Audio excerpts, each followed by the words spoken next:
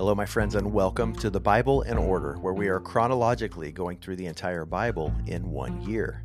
Today's reading for September 1st is Ezekiel chapters 18 and 19. Throughout the book of Ezekiel, we see the people of God making excuses for the way things are, for the way that they've responded, for the way that they've acted. And there's a lot of blaming of other people and very little responsibility being taken for their actions. In chapter 18, the word of Yahweh came to me, Ezekiel. What do you mean by using this proverb concerning the land of Israel? The fathers eat sour grapes, and the children's teeth are set on edge.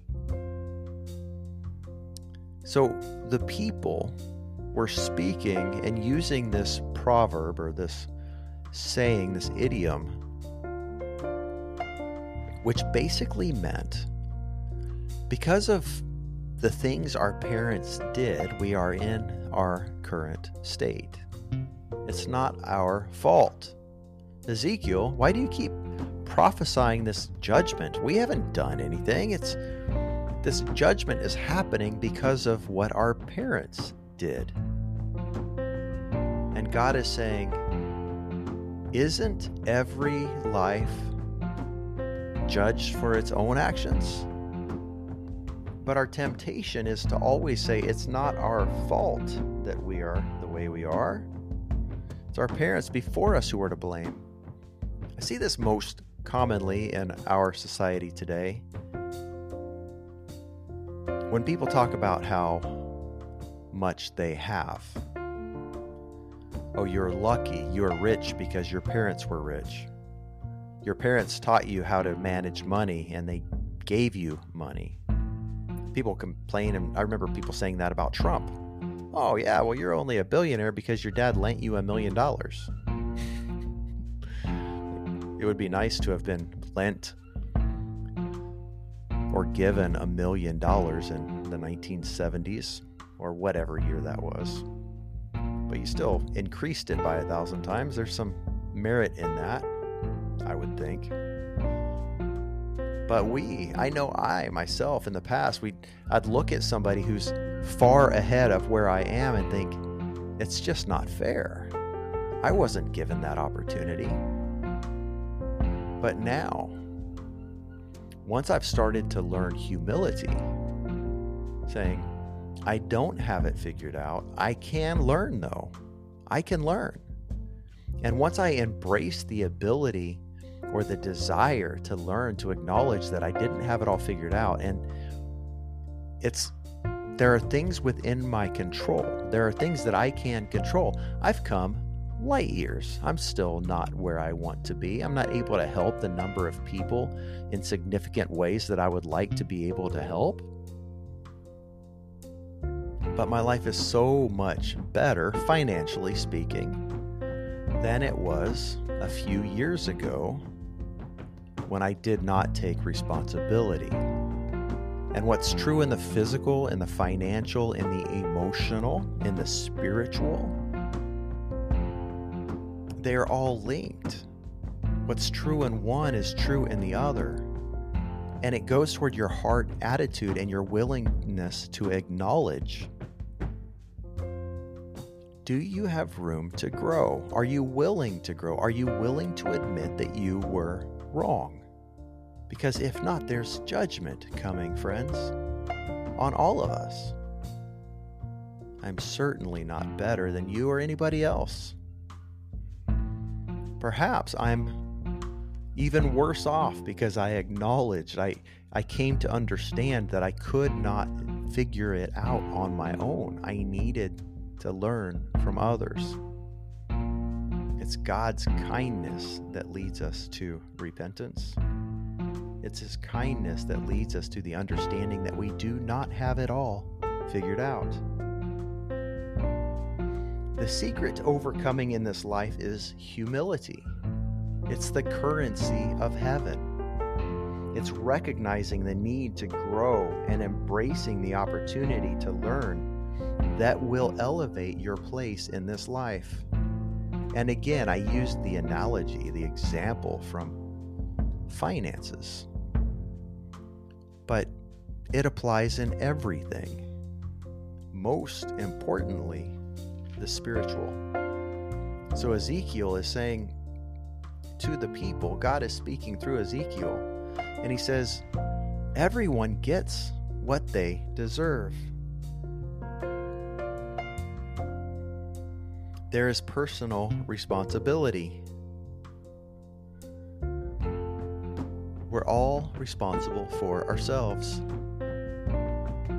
We can all achieve limitless potential if we're willing to do the hard work of claiming spiritual and personal responsibility. Responsibility for our spiritual lives, our physical lives, our emotional lives. Friends, there are some people listening to this right now who feel like they cannot move on and they cannot achieve happiness because of the things that were done to them. Horrible and despicable things, abuse that was done to you. And friend, it was not your fault what they did to you. It was not your fault. And if you hold on to that pain, it will limit you. It will stunt your growth. It's not for their sake that God says to forgive them. It's for yours. It's for your benefit. It's so that you can have wholeness and that your potential will not continue to be hindered by their sin and what they did to you. There's a very simple prayer as you think of those events that took place. Just say, Jesus, take this pain from me, take this hurt from me, take this depression and this anxiety. Take these harmful emotions and name them each one by one. And ask him for healing. He is the great physician after all. Repentance always leads to grace. God says, do I take any pleasure in the death of the wicked?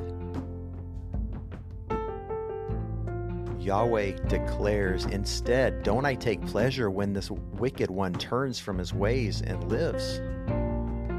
Friend, you could be a horrible person for 80 years and in your 81st year repent, and God says, I will keep no record of those wrongs. And there are two things happening in this. One is the physical realm. If you sin, if you take another life, your life will be taken from you. That is the first covenant. The first covenant, I believe, represents and refers to mainly what happens in this life. You can be forgiven. You might still have to deal with the consequences.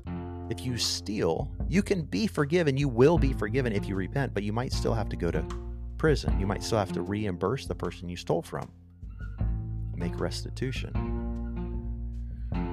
The new covenant that came through Jesus' shed blood is forgiveness. It refers to forgiveness. It refers to the kingdom of heaven, and you can enter the kingdom right now, whether you are in prison, whether you are in poverty, whether you are in sickness or in health. You can enter into the kingdom of heaven right now. The first covenant is all about life and death and prosperity in this world. And Jesus did not come to abolish it. He said he came to fulfill it. It's still in effect. It's natural law. People, when complaining, are practicing functional atheism. In verse 25, the people say, the Lord's way isn't fair. God says, think again. It's actually your way that's not fair. Would it be fair for somebody to not have to pay the consequences for their sin? If somebody steals from you, do you want me to look the other way so they can just continue to steal from other people? If there's a rapist on the loose, should I let them go so they'll continue to rape and harm other people? There must be consequences. God says. It's your way. Justifying your sin, it's your way. That's not fair. Think about it rationally from the author of rationality.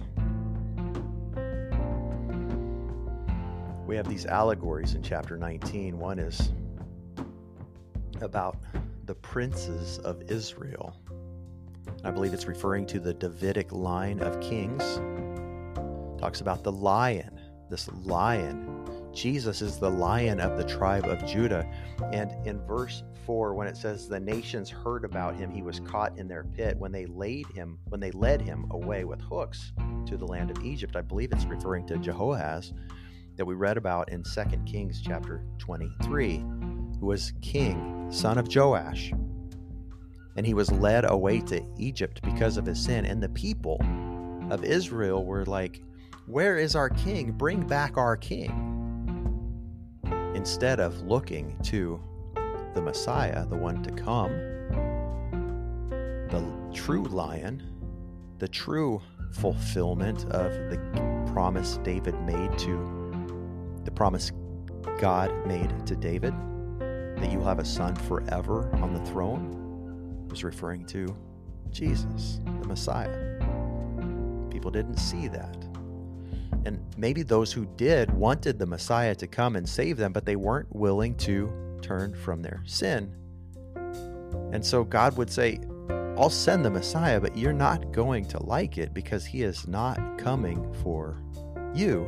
Your heart is not right. Your heart is far from me. And that's why when Jesus came, he said in Matthew chapter 7, there will be many who say to me on that day, referring to Judgment Day, I never knew you. Depart from me, you worker of iniquity, you evil doer. The second allegory in chapter 19 is that of a vine. We see this used repetitively of Israel, the vine, Israel, the chosen people of God. Are you producing fruit or are you not? These should spur us to pray, to seek God, to say, God, help us, help me. Father, get me to where you want me to be. The most powerful and the most dangerous prayer you can pray, dangerous to your flesh, is God, do whatever it takes to get me to where you want me to be. The good news of the gospel is good news spiritually to your soul, but not to your flesh. The good news of the gospel will save your soul, but it requires that your flesh die. You can't do it your way anymore, friend. The good news is you don't have to. You'll be set free from that. God could really begin to use you, to work with you, to partner with you to change this world, to advance his kingdom for the glory and for your good too. May he do it. May he bless you as you seek him. We'll see you tomorrow.